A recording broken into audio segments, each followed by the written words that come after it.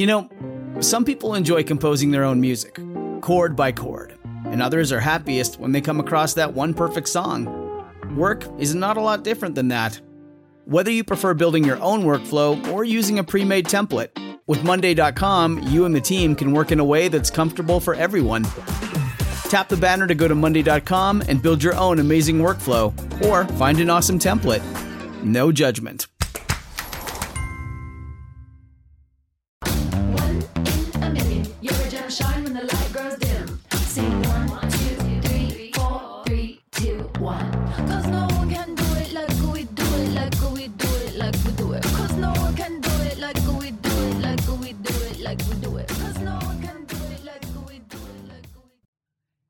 Hello. Oh, hello. I'm Cass. I'm Emma. This is Honey Do Me Podcast. Even though it sounds like your name, it's not just yours. It's not. It's both of us. Yeah. And what do we talk about here on Honey Do Me? Having sex. Having sex, getting loving on. Getting the loving relationships. on. Yeah. Confidence. And just having a good time. We are all about. We just want to be happy to be here. Yeah. In life. And here I mean the world. The world. That's the community we're trying to build here. Yeah. So welcome. Welcome. I have an update. Yes, you do. I am wearing a sweater set. A lovely one at that. Thank you. But for tops that I wear over tank tops, from now on, they will be called my cover top. Oh, how cute. There's a TikToker, and they do get ready with me's, and they always wear a brooch and a cover top. Where's your brooch? You know, when my sister started sending me these get ready with me's with this TikToker, I was like, whatever fucking happened to brooches, man? Like, why don't we still wear? I think we should hit up G-Will and. But Gabby, my roommate, was like, I don't think nothing happened to them. People just don't start wearing them usually until they're older. Yes. I want to bring that back. And this TikToker, whose name I'm now forgetting, they started it, and I want to the fuck back. You should get a crystal vagina brooch. Or vulva brooch. Just labia. Yeah. I want crystal labia, crystal penis. Imagine, have you seen the other TikTokers that do like condom earrings? Yes. Those are fucking cool. Those are fun. I love them. We should get them. They made a Valentine's Day ones. I saw those. I loved them so much. I stared at them for so long. They were so glossy. So glossy. And I love that transition because condoms could be the cover top of the penis. Yes, correct. That is the penis cover top. But no brooch. No brooch. Ouch. Stabby. Unless you like it that way. That's really your business. Yeah, that's really your business. I guess a brooch, what would be considered a brooch for a penis? Like a cock ring? A sticker? Oh. Two different ways. Both valid. Yeah. Both valid. Both valid. That's not even kind of what we're talking about today, though. No, but brooches are quite the beautiful transition because other things that happen when we're older, our hormones change. And I feel like hormones are very widely talked about right now. We're all about balancing our hormones, understanding our hormones, and like, get it. Get your shit on. But a lot of shit's going to happen, and it's going to happen a lot sooner than you think. Today we're talking menopause. Don't turn off. Don't turn around. The episode. Don't come back. Yes, come right back. Come right back. Give us a chance. Did you know that you should have started thinking about? Okay, you didn't. There's no shoulds. I'm not going to should you, but you could have been thinking. You're just shitting all over them. I'm shitting all over them. Menopause is like a complete reflection of when we got our first periods. So it's our last, and it's our last.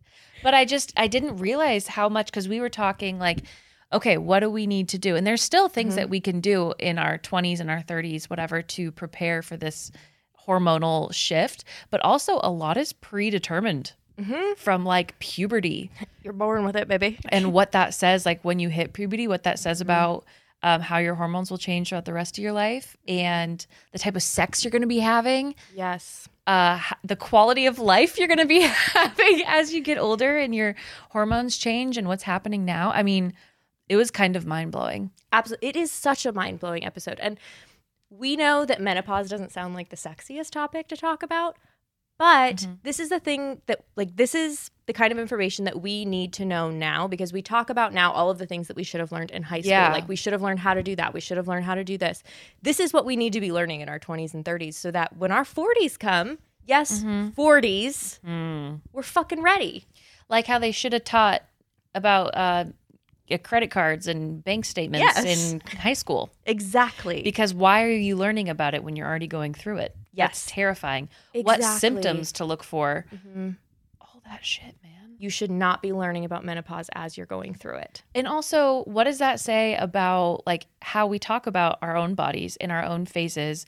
There's like a lot of shame wrapped up in phasing out of what would be your childbearing years, you know, and what, I don't know. So I think it's all very interesting. And the fact that we haven't talked enough about it says a lot about sex ed and how we view our bodies and all that stuff. Absolutely. So we have Dr. Shama on the podcast. She is Dynamite. a stunner. Love her. And she answers every question and explains all of it. She's a professional menopause doctor. No better intro than that, my guy. You're welcome, Dr. Shama. Softball this over to Dr. Shama. And we'll see you on the other side. I am Shama Matthews. I am a board-certified OBGYN. I focus on minimally invasive GYN surgery and general gynecology. So most of my practice is built out of patients who are seeking care outside of pregnancy. So that might be adolescent care or menopause care or chronic pelvic pain care, all of those kinds of things related to GYN. And then I also do GYN surgery, so robotics and laparoscopic surgery, minimally invasive surgery for benign, like so non-cancer GYN concerns. I practice in central New Jersey. I trained in New York. But yeah, and I'm also a medical advisor for Playground, which is a women's personal lubricant company. And I'm personally very excited about it because it's women run, women focused. And that's something that's pretty unique in this particular industry. Absolutely. Well, we're so excited to have you.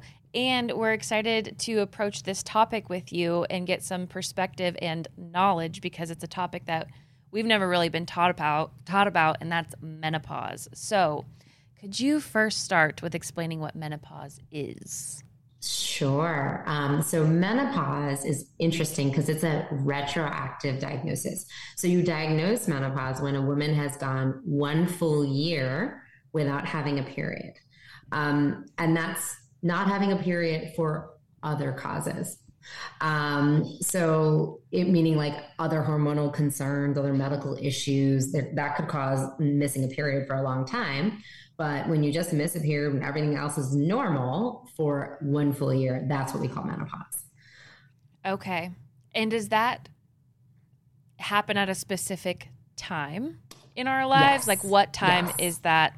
So what would be considered a normal time would be sort of after the age of 45. The average age is 51, plus minus a few years, obviously.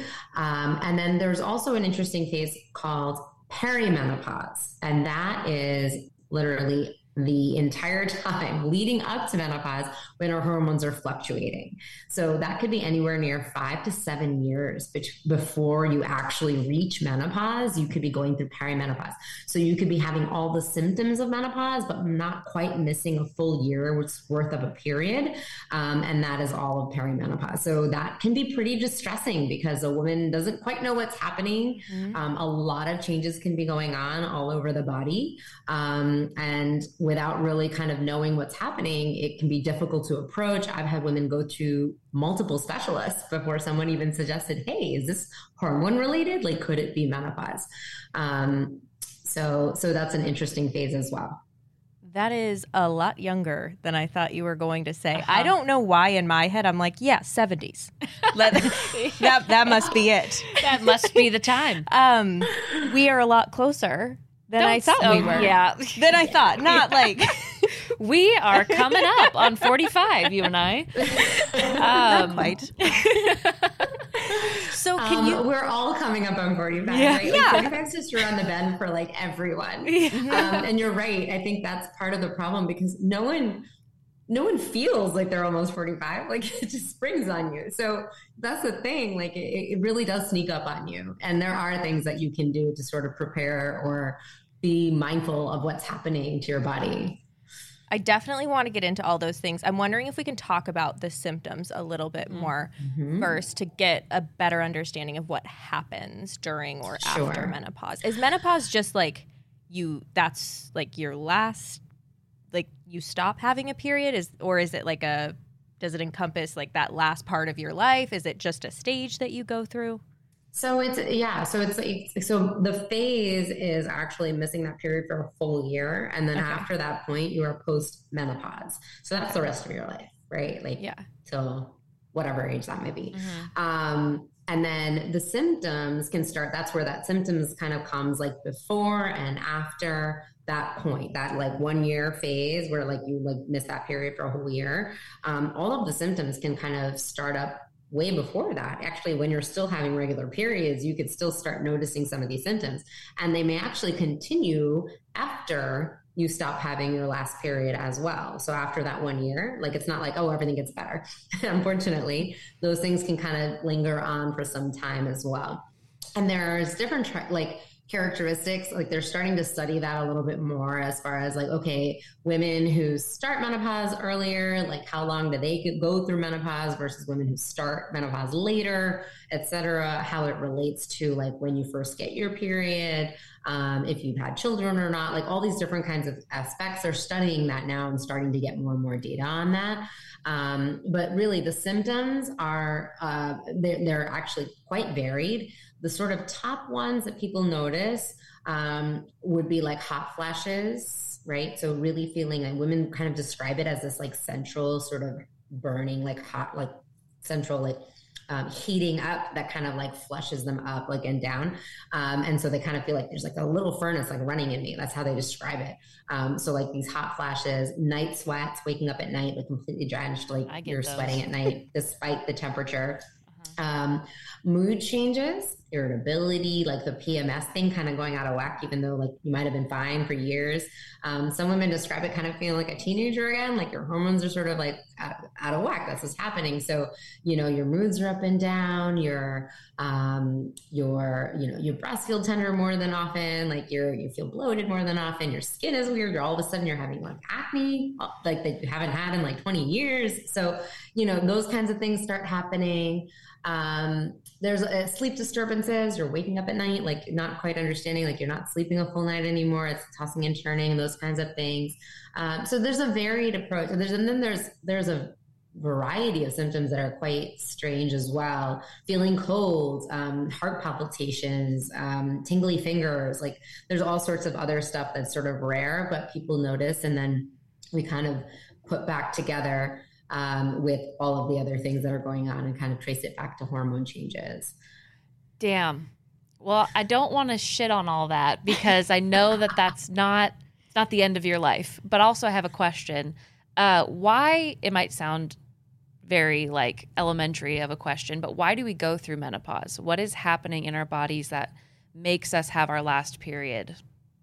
So basically, you know, our reproductive organs are only functional for a certain amount of time. We only have a certain amount of eggs to release every month with the goal of fertility, right? Like that's unfortunately what we're built for. And then at the end of that, when that sort of is dwindling, it's almost like a way for the body to not spend resources on something that is no longer viable, right? Like it's no longer a goal. It's not primary. It's not sustaining the purpose anymore. So that's what it is. It's basically the end of that being the primary goal and function of our bodies.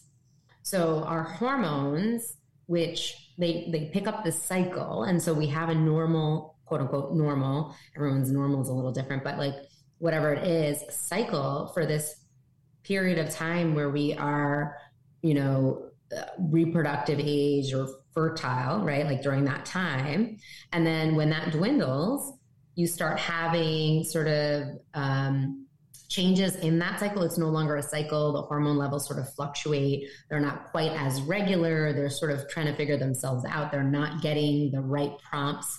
They're not being sort of signaled the same way. And it's that start of no longer needing that function. So that's where that happens. But, you know, a lot has changed, and we live a lot longer beyond menopause, and we still have lives, and very functional and full lives after menopause. So a lot of what we're talking about these days are how do we make that life still as robust and great and full as the rest of our lives? Like, because our primary goal and purpose now in this time and era is not fertility, right? Like it's just being, like it's our being. So how do we make our being and our personhood full beyond menopause? Got it.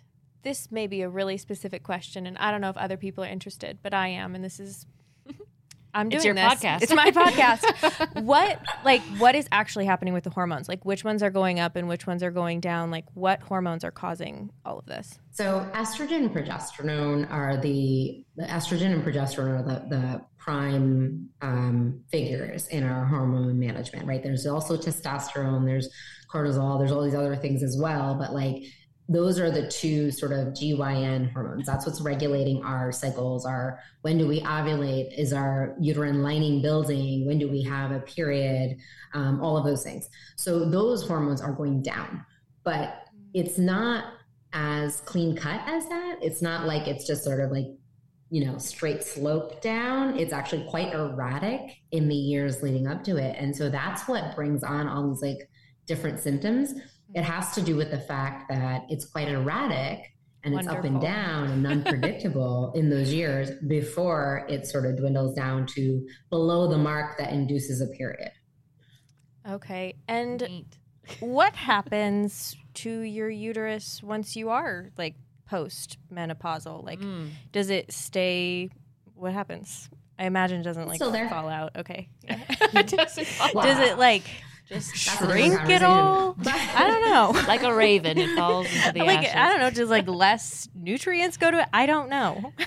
Yeah, that's actually a pretty good question. No, the uterus kind of hangs out. The ovaries do shrink, actually. They get a little bit smaller because they're no longer, you know, producing eggs. They're not ovulating. They don't need to like develop follicles. So they're, you know, kind of fuller and more robust like during our fertile years because they're constantly being sort of stimulated. And afterwards they do kind of shrink. They don't disappear normally. They do get quite smaller.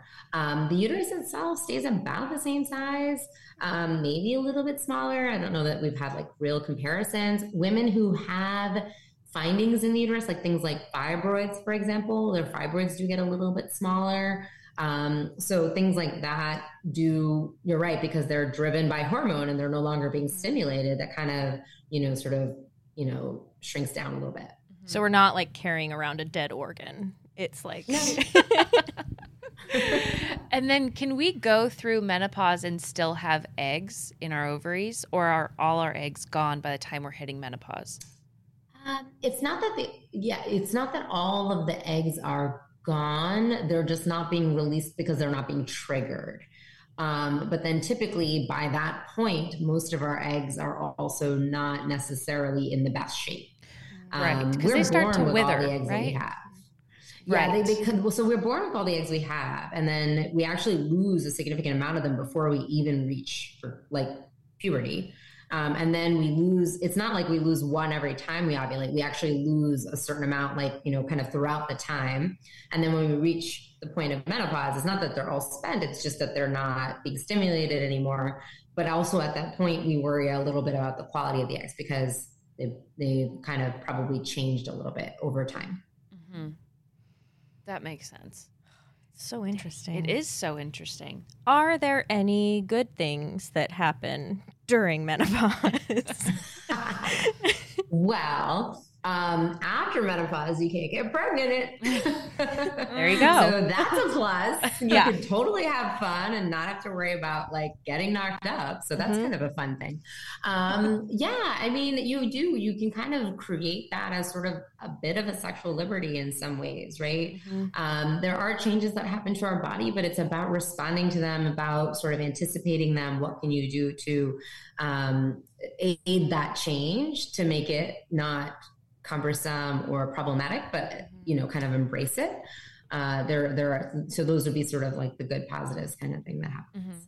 It definitely sounds scary, and I feel like the only way I've ever heard menopause talked about is in a very like scary way, or like people going through menopause and talking about how much it sucks. Or like just in the same way that, periods get joked about. It's like, oh, you're on your period. That's why you're being a bitch. Or like going through menopause. And this is like my dark years of being so unpredictable and, intolerable. Also, I know, I agree with you. And actually, I think for a long time, women have been sort of gaslighted that like is normal and they should just put up with it and stop bitching about it. Like, fine, it's just your place as being a woman. Oh, it's your age. Well, it's menopause. Deal with it. Right. And I think that's sort of the big thing for me is like, you don't have to suffer. We have a lot of solutions and a lot of options. It's just a matter of like, one, being educated and seeking out someone that's going to, open that world to you, open those options to you, and not just tell you, oh, put up with it, like deal with it, stop complaining. Right. So whether it is, hormonal or non-hormonal or supplements or acupuncture or mindfulness and, meditation, all of these things, there's been studies that actually looked at how all of these things affect your experience through menopause. And it can be completely manageable and completely, navigated in a way that doesn't have to be this like falling off a cliff, terrible experience. Yeah. That makes me think about in college, we were both in like sociology, anthropology, and I learned a lot about how different interpretations of like birth impact your experience of birth. So like people in different countries have very different experiences with birth and like pain level and all of that. And I've never birthed a child, so I can't speak specifically to that, but I think it's super interesting how your like the social context around something impacts the experience of it so drastically. Right.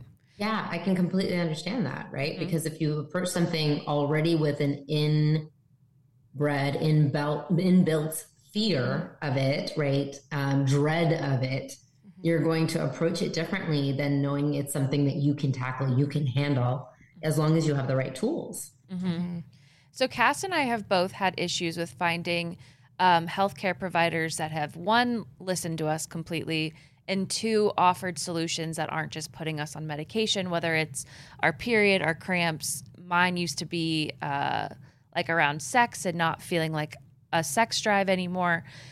So with menopause, what is important in finding a doctor that's going to help you find like solutions that are wide and open and not just like, oh, sucks, this is kind of what you're going through, like how do we find a caregiver that can healthcare provider that I can help? practice in Jersey in, sort of Northern America. So there's the North American Menopause Society is an incredibly good resource. One, as far as something that you could go to the website and they have patient resources as well as far as what to expect. And then there's also a database of providers who are certified under the North American Menopause Society. So I'm a certified provider, which means I went through an exam and I have to keep up my credits by taking a certain number of classes or courses or attending their conference on menopause specific content every 2 years. So it's actually pretty stringent. So that's a great resource in the North American countries. And then the European Society, there's a similar kind of mirror European Society, which is amazing as well. Both conduct great research on the topic as well. And then they publish those studies in their publications, and then also present them available to patients to reference. So that's a great place to start, I would say. That's a great resource, definitely, and awesome that you kind of get like a checkup every 2 years and you're staying current with things that are coming up and maybe new solutions that can help different people. I wish we had doctors before that, had to do that as well. I agree. And I will say, just having recently kind of completed their recertification this past year, their conferences do include things that aren't medication focused. Like what's the latest on supplements? What's the latest on non-hormonal options and therapeutics as far as like how do they work? What are the studies? Unfortunately, the studies aren't that great. And that's really the bottom line for a lot of things because they're a little bit hard to study.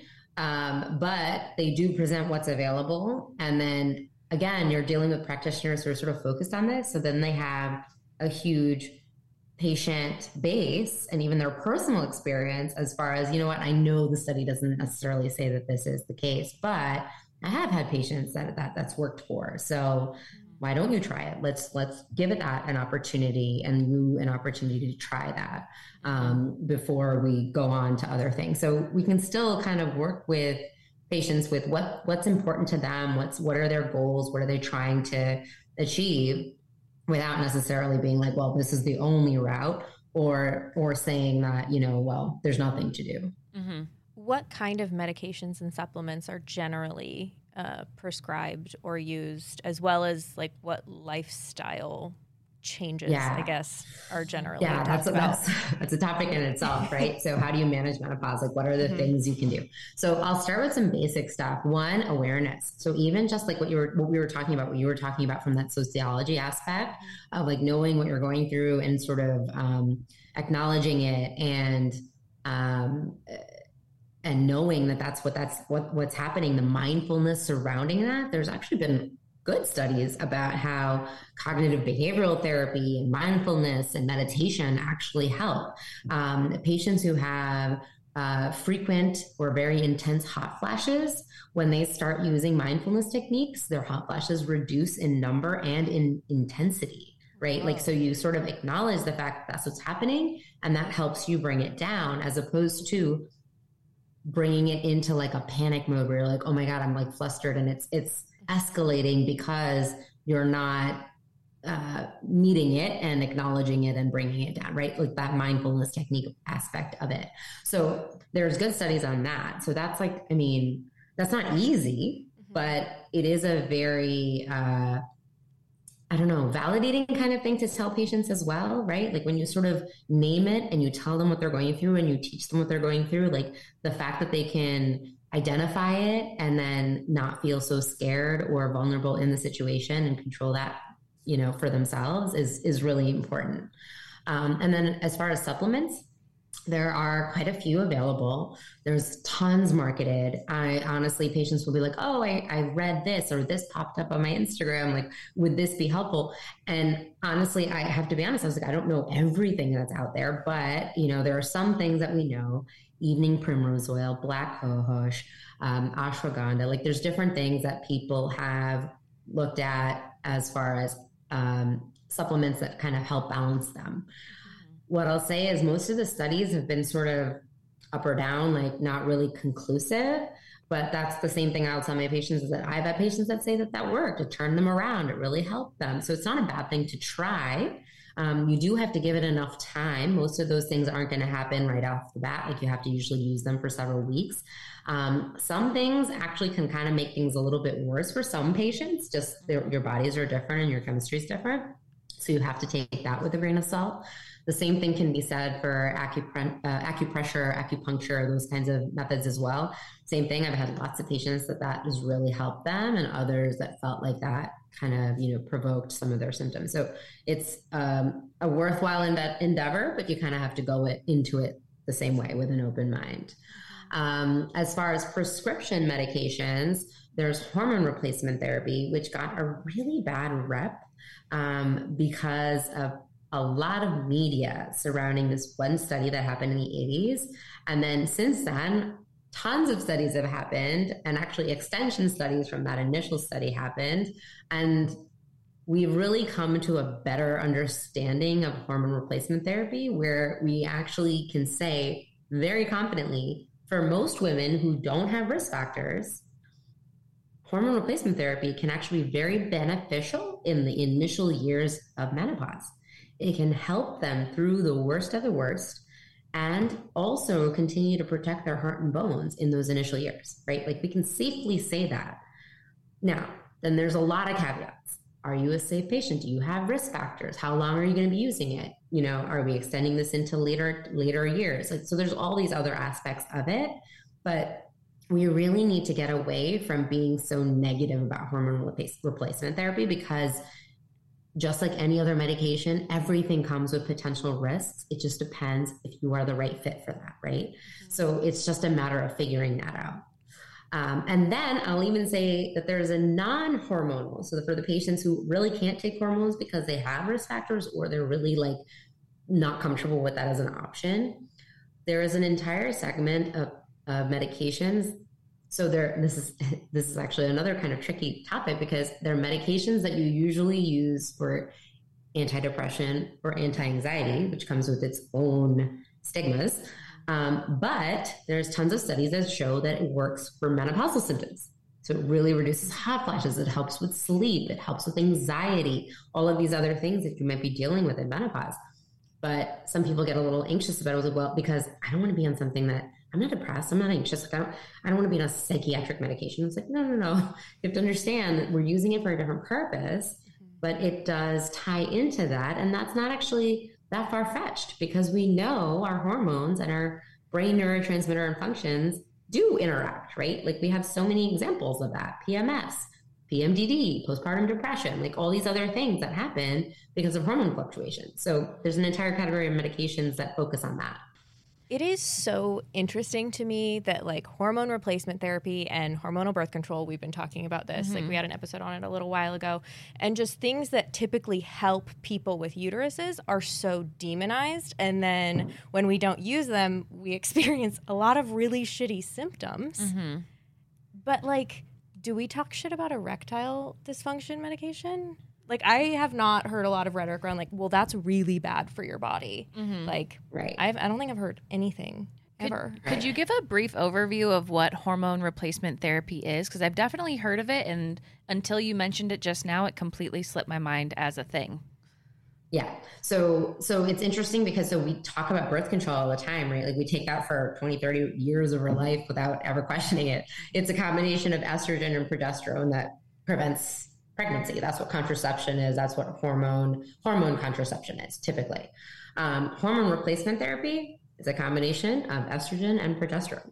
Mm-hmm. That's basically all it is. It's a different formulation. It's a different balance of amount of hormone. It's usually in a slightly different method. It's not usually just one pill. It's usually a pill and a patch or a pill and a topical. There are combined pills. There's a lot of different methods. There are also lots of different doses. There are typically in a lower range of hormones than even birth control pills.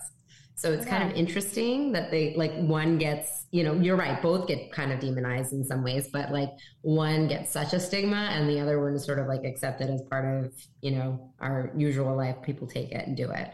But then you get like real, people get really heated about like, oh my God, you're on hormone replacement therapy, you're going to get breast cancer. It's like, okay, well, that's not necessarily true. Yeah. Okay, gotcha. So it's kind of like replenishing and balancing the fluctuations that you're going through. Right. And it's not meant to bring your hormone level back to like a premenopausal range. Mm-hmm. I describe it to my patients as a buffer. Like as far as things going up and down, it's trying to buffer that change and like buffer that loss. So it's a little bit more manageable. You're just trying to cushion that. So it's not so dramatic for what your body's experiencing. And you said it varies, but how long do people tend to be on hormone replacement therapy if that's what they choose to do? Everyone's different. I would say the most problematic time is probably in the first sort of 5 years surrounding menopause. 5 to 7 is what they describe. I've had some women go on it for much longer. They've tried to come off and, they experience a ton of symptoms. It's affecting their quality of life. It's affecting their relationships, all these other things that they're doing. And, they opt to stay on it for a little bit longer. And again, it's one of those things where we revisit their risk factors every year. We make sure that it's a safe thing to continue. We try to come down to the lowest dose possible. We might try some alternatives along the way. So it's an active conversation, and it's very individualized. So many options out there, which is so relieving for different avenues you can take to relieve these symptoms. So that's great to hear. Do we want to get into how we can like prepare? Yes. As mid to late 20-year-olds or 30-year-olds. So what can we be doing in our life right now to prepare for menopause? And is there anything we can do to make it better? A lot of it is actually governed by your internal chemistry, genetics, things you can't control, right? Like when you first got your period, and if you've had pregnancies, or when your mom went through menopause, because of the genetic factor, right? So there is a lot that you can't necessarily control. I would say things that you can do is being very mindful of your cycle.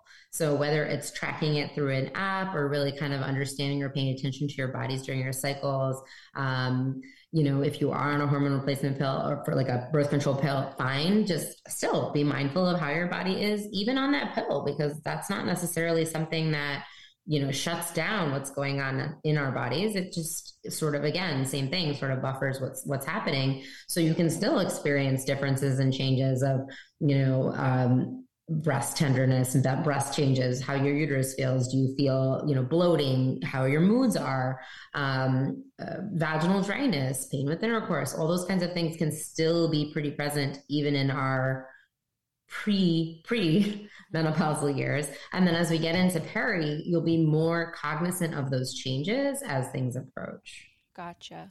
And is it the reason that it's important to know when we started our period? Is that just because that's when, we started dispersing eggs? What is the importance of knowing or of the first start of your period with menopause? Yeah, because it sort of captures sort of what's our window for some women. And again, these can be varied. Some people do have longer windows and shorter windows, but it's sort of that reproductive window, like of when you start releasing eggs and all of those kinds of things, gives us a better impression of when you might start experiencing menopausal symptoms. So can you predict then, by me telling you when I started my period, potentially if I tell you to the minute, kind of like my birth chart, Yeah. If I tell you I'm a Scorpio, can you tell me when I'll go through menopause? We are actually starting to develop, there's research on tests of blood tests and hormone levels that we can actually test that can give us a better evaluation of when, how close we are to menopause or when we're in menopause. We're not quite there yet. And again, because people are so different, if it was a fixed thing, right? If we knew it was a fixed thing, yes, I could predict that. But because people are different and people might have a different window, and there's probably different categories of this, I can't necessarily say that, right? We don't have that. But those are factors that play into our how our length of reproductive window, and then also the length of our menopausal transition. Gotcha. That's fair. So is there anything that we do that research has shown maybe makes menopause happen earlier or delays it at all? Or is that all just genetic and variable? There's a lot of talk. There's a lot of, I guess, they're looking into it. There's different things that they talk about. There was actually recently, I was looking at an article that someone posted about if you have more sex, does that delay menopause, right? And it was an interesting theory, and we don't have a conclusion on it at all. They looked at people that were having intercourse, whether or not they were in a relationship, more frequently versus less frequently, and then when do they end up reaching menopause? And it was an interesting question. And the theory behind it was that, more sex delays menopause, and they were it's sort of tricking your body into thinking that you're sort of still reproductive. But they don't have any conclusions on that, right? So I'm not get freaky, people. Get freaky. Not saying you shouldn't either, but I'm not going to say that is going to necessarily influence menopause for sure. But there are a lot of questions about that, what can you do, and what can you do to put it off and delay it. But a lot of it is, like I said, out of our control. Right. So is there a point, hopefully post menopause, when those symptoms, the harder symptoms are gone and you're just like rocking through life? Yeah. Well, a lot of people will typically get to a point where the symptoms are very minimal and manageable. Most people will. Again, the window is different. It's sort of like if you started earlier with symptoms and then you went through menopause, and then you might have a shorter window after. If your symptoms started after, some women really don't even notice that they go through menopause. Like it's not like a big thing. That happens too. It's real. I don't think I'll be one of those. Yeah. Everything in my life so far. Yeah, exactly. I get some of those patients every once in a while. I was like, don't tell anyone that. Like, no one will like you if you tell them that. It's not how you make friends. Yeah. Right. Exactly. So it, it does eventually diminish, but I'll often tell patients things like stress can trigger those symptoms again. So it's really interesting. At the start of COVID, I got a lot of calls from my perimenopausal and postmenopausal patients being like, I was fine. Like, what happened? Like, all of a sudden, everything is crazy again. I have like crazy hot flashes. I'm not sleeping. What's happening? I was like, stress is affecting you. It's affecting your body. And so, that's another thing to be mindful of, that you might go through periods of time where if you're going through more stress or you're not quite feeling well, or your immune system is, dealing with other things, that you might notice some of these menopausal symptoms kind of creep up again. Mm-hmm. But most people do eventually kind of get to a point where they can coast. What's like the minimum amount of time that you can experience symptoms and go through menopause and then come out on the other side? I know it won't be me. Well, you know what? Your body might actually take it as like a good thing. It's like, oh, fucking finally, these hormones are getting out of here. Let's go. Just take the whole thing. Maybe my uterus will leave your body. Yeah. She's been through enough. That again, it varies. Again, some people don't notice any symptoms, and others, I would say, like they say it can last anywhere from 5 to 7 years, but the intensity, the frequency, how impactful it is on one's life. So often when I'm dealing with menopausal, perimenopausal women, like I'm talking to them, like, when, do you want treatment? Do you want to do anything about this? It's me asking them, is it disrupting your life? Like, is it affecting you? Are you okay? Can you manage this? Are you okay? Or is it really messing things up? Like, is it like screwing things up with your family? Is it like making it difficult for you to work? Are you not getting enough sleep? Are you anxious and like can't function? Like, don't suffer through that. We have solutions for that. But if you're okay, if you're like, okay, yeah, I got another hot flash, we laugh it off and it's fine. Even if it's multiple times a day, people's personalities and people's bodies and people's approaches to all of us is very different. So, it's just a matter of whether or not, again, is it disruptive? And then if it is, that's sort of what I just remind them. Listen, if it ever gets to the point where it's not manageable or disruptive, we have options. Let's talk about that. In your work and with your patients, what's the most common like first symptom that you see that people are like, this is happening, what does this mean? And you're like, oh, that's menopause.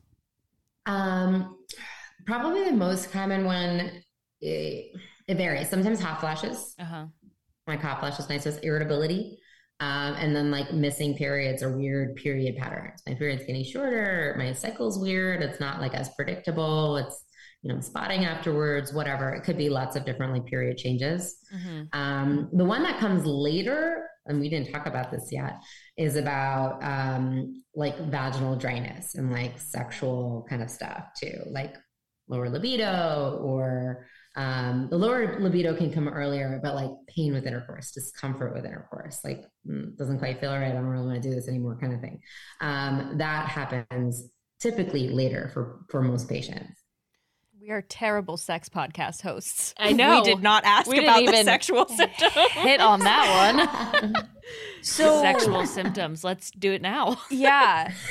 With vaginal dryness, I feel like lube makes a lot of sense there. Are there other things that you can use to combat that? And then with the libido, is that just like, sorry, your libido is just going to keep going down? So libido is complicated. Let's start there. Libido is complicated. And for women, it's extra complicated because there's so many aspects to it, right? Like if you're not feeling right, if you are anxious, if you're stressed, if you're dealing with other things, you're not going to be present. And so libido really can't kick off, right? So that there's like a whole psychological element to it for women. And then there's also the dryness or discomfort aspect of it. If it's not something you're looking forward to, like, again, you're not going to want it. So when I talk to patients, I'll ask them, are you sexually active?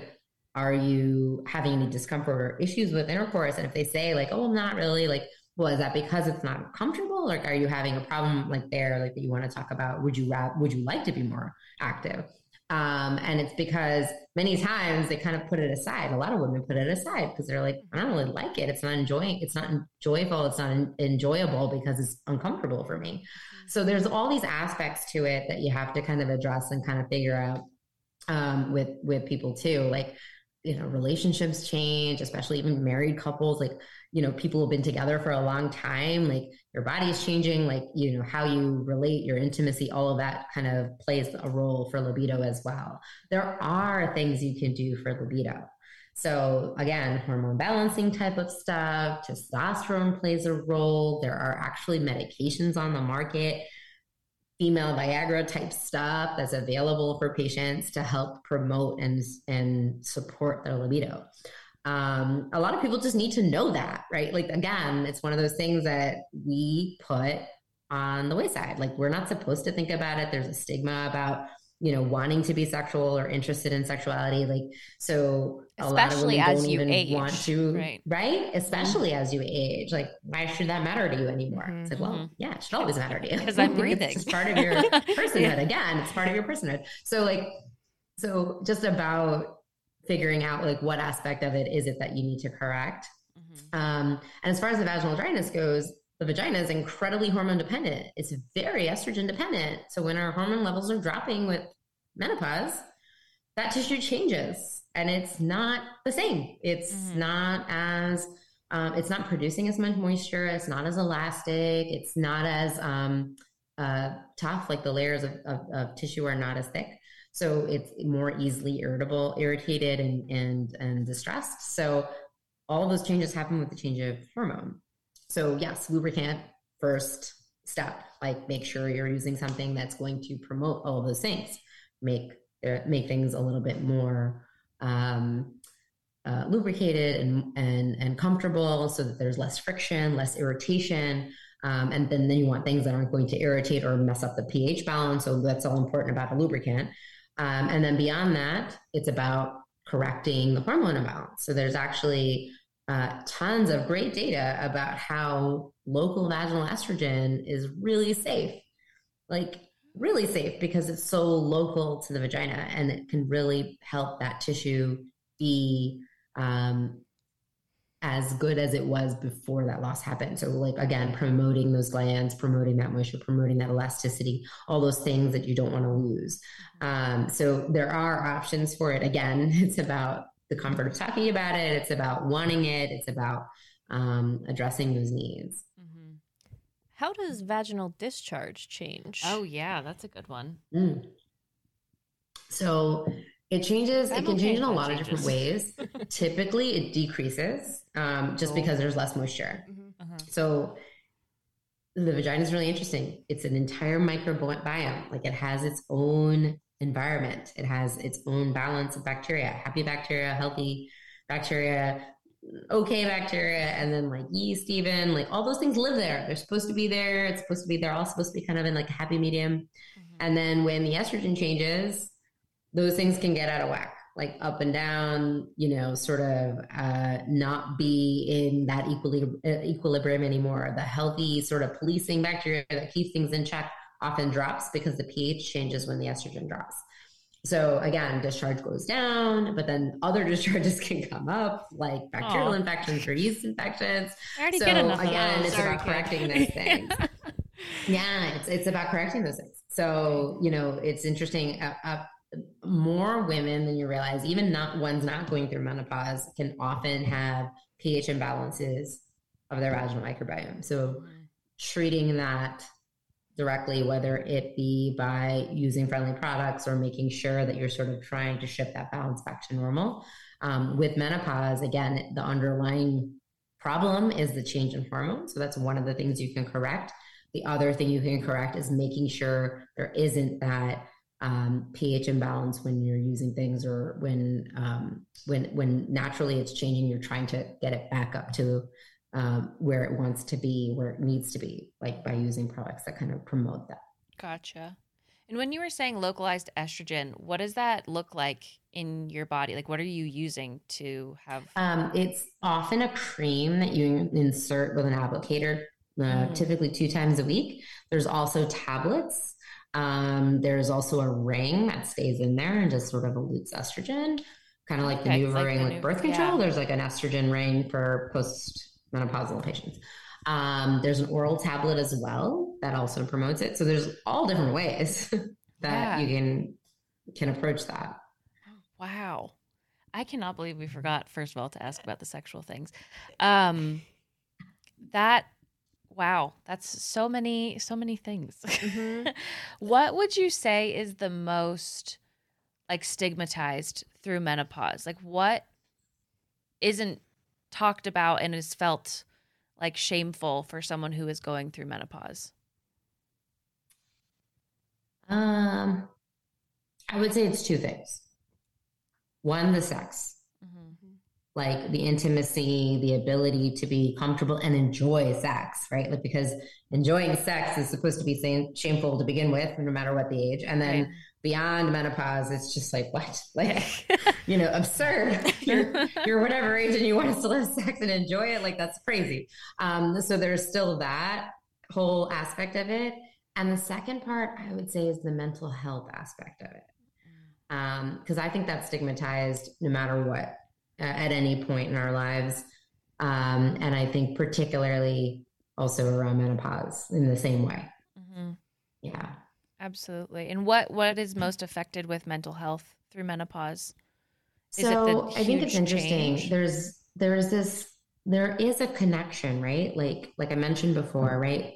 We know about PMS. Oh, you're bitchy, you're irritable, like whatever, your period's coming. That's real. That's not because you're just uncomfortable because you have a period. Like that's real. That's happening. Mm-hmm. So there's something happening with hormone levels and neurotransmitters in our brain. It's like a chemical issue that happens naturally to almost all women.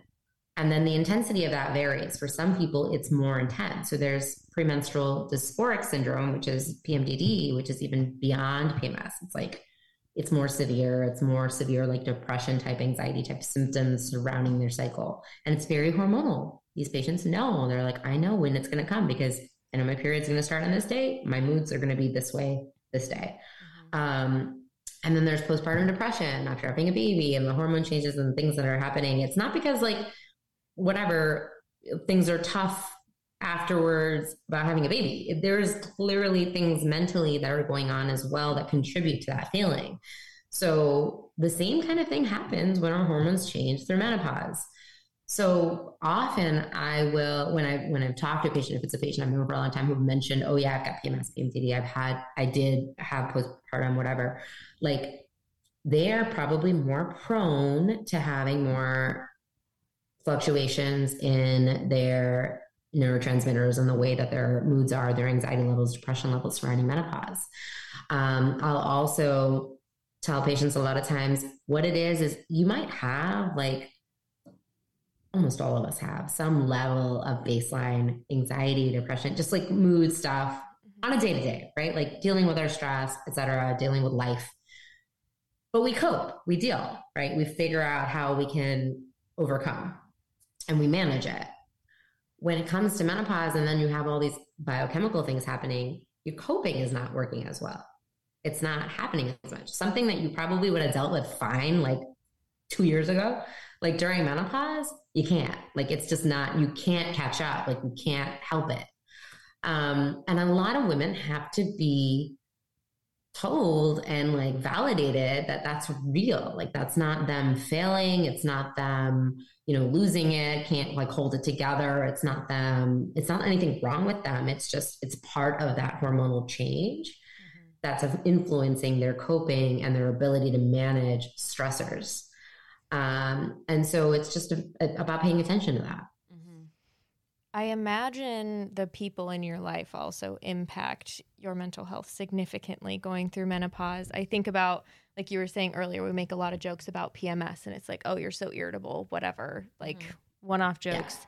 But then I think about how we talk about menopausal people and it's like, well, they're really irritable, whatever. And I think about like a mom being there and like her husband and her kids talking about how irritable she is and how it's like you can't do anything. And it's like, I think about that because like my dad and I used to talk about my mom, like my mom's not going through menopause, but it's like, I don't know, I feel like we tend to gang up on moms in particular around those kinds of things. And so I think about how, like, yes, you are irritable and you are going through all of those things and it probably is impacting the people around you, but then they're like reflecting it back to you in the worst way possible. And I don't know what the solution is for that. Like, how can families and the people around you be supportive? And is there something you can say to them? Like, how do we navigate that?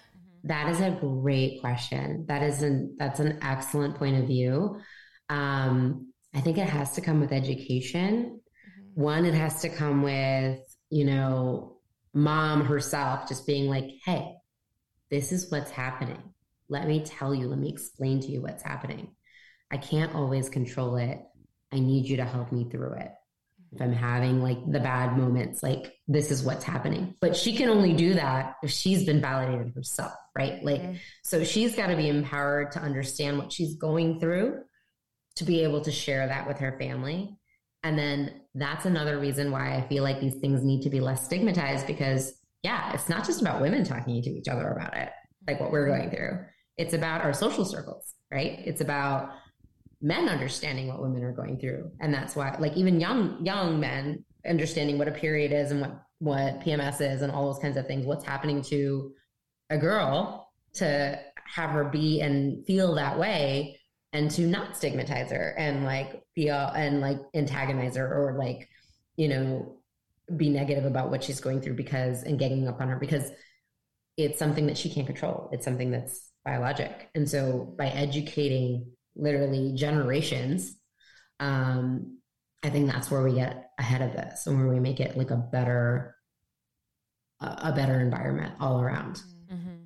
God, what a deep, dark hole that could be if you aren't even validated in what you're feeling and then everyone around you is also saying what a bitch you are. Like, because also validation starts with your doctor too. So like even one step removed outside of the person going through menopause, it's like you need the practitioner to also validate like your body is doing things that are normal and natural and all of these things that come with it are normal and natural. And it's hard.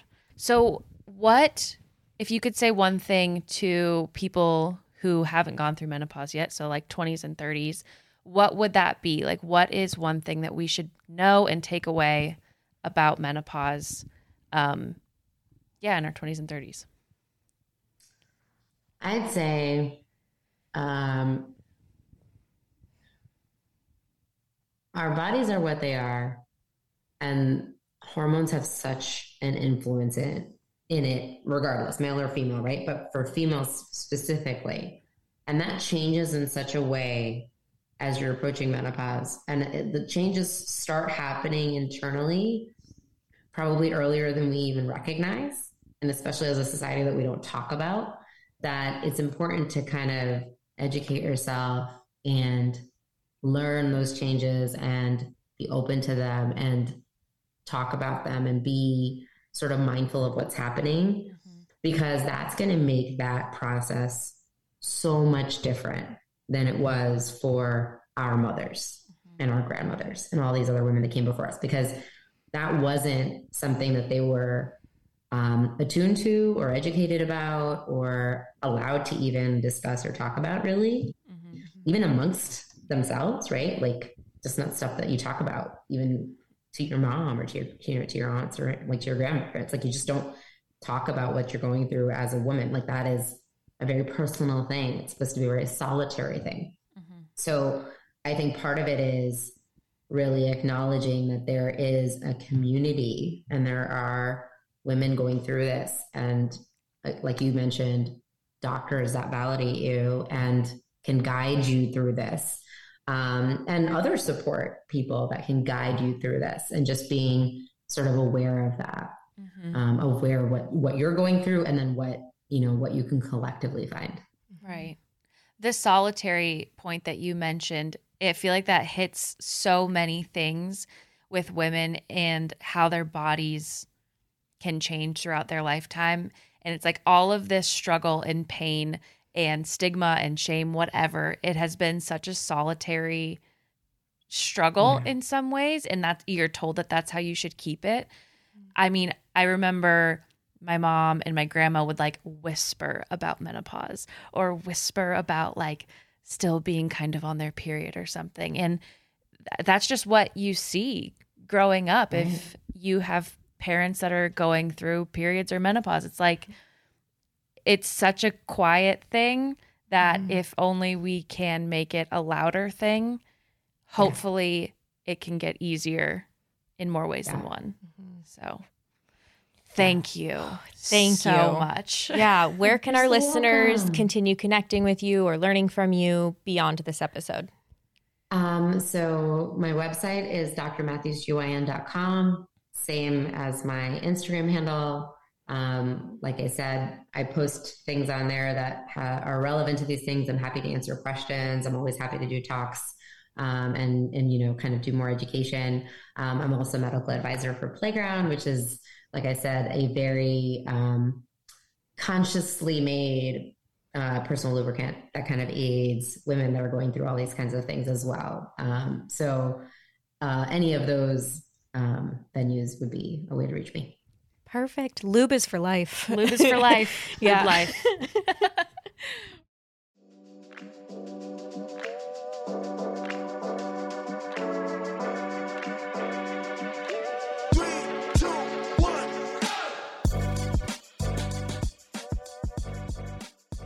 Oh, cover top is askew. Oh, my cover top. My cover top. Where's your brooch? I sweat through my cover top today at work. Oh, nice. Yeah. Then you but it's nice because you have another shirt underneath, so you can take it off, put it over the air dryers in the bathroom. Oh my God, I have the funniest, really quick tangent story. So this is your body. It can do be a whatever really the long fuck I tangent want. story if you want it to be. So in college, I tried to get a job at, I don't really remember what it's called, but it's a correctional facility down the road from our college. And so I went in for my interview, but I was terrified, and because I'm just bad at being interviewed and asked questions. So I was sweating through my shirt. So I parked my car in front of this fence, and I was like, okay, I'm here. I'm going to take off my shirt in front of the air conditioner because I'm going to dry off these sweat stains. Yeah. And then when I was taking the tour while I was being interviewed, they're like, and right here is the courtyard. And so I had parked in front of the courtyard And got naked. And was like airing out my shirt, not knowing that this fence was Were you out? You were out of your car doing this? No, I was like sitting in my front seat, but like in my front seat, I was just in my brur. Tits out. Tits out. Hell yeah, airing out hon, my get shirt your tits out. in front of the courtyard where they were all outside. And like I couldn't see in, but I'm pretty sure they could see out. Put on a show. I sure did. Anyway, so that's my long story with. Did you get the job? No. You should have kept him out longer. I was like, Give me one more shot. I have something to show you. I'm coming out pantsless. I need to go dry something. Can I use your restroom? My pants are wet. My panties. My seat is wet. My undercarriage is damp as hell. Oh, damn. I got swamp ass is what we used to call it in rowing. Swamp ass. Swamp ass. Anyway, It's hot flashes. That's how this relates. There you go. That's not fair to compare hot flashes to swamp ass.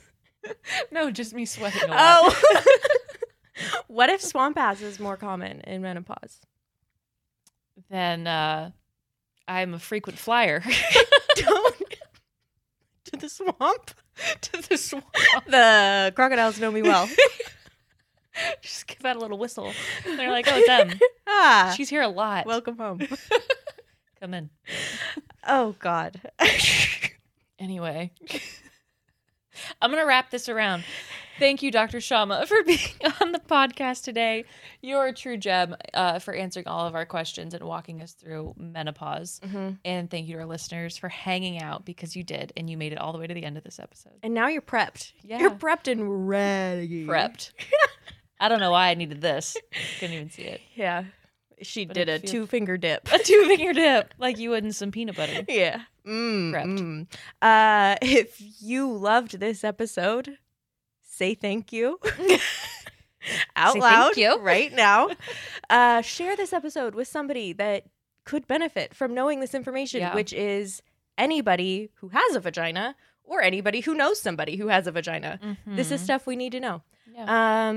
Go ahead and Just remembering when you thought that a uterus shriveled up and fell out of your body. I didn't think it fell out. I think it shriveled up. Sorry. If you're not using something, Yeah. wouldn't it make more sense?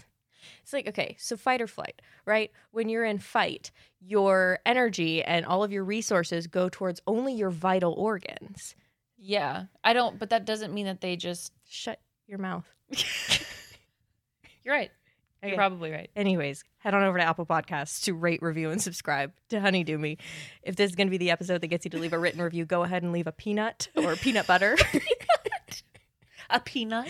for Emma's 2-finger dip. Yes. Um, I should make a dip now and call it Emma's 2-finger dip. that's so gross. Super Bowl Sunday coming your way. Emma's 2-finger dip. I have long ass fucking nails too. That and the Norgasm method. Stay tuned to learn more Stay about tuned.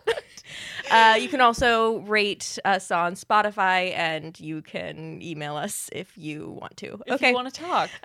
We will see you next week. Bye. Bye.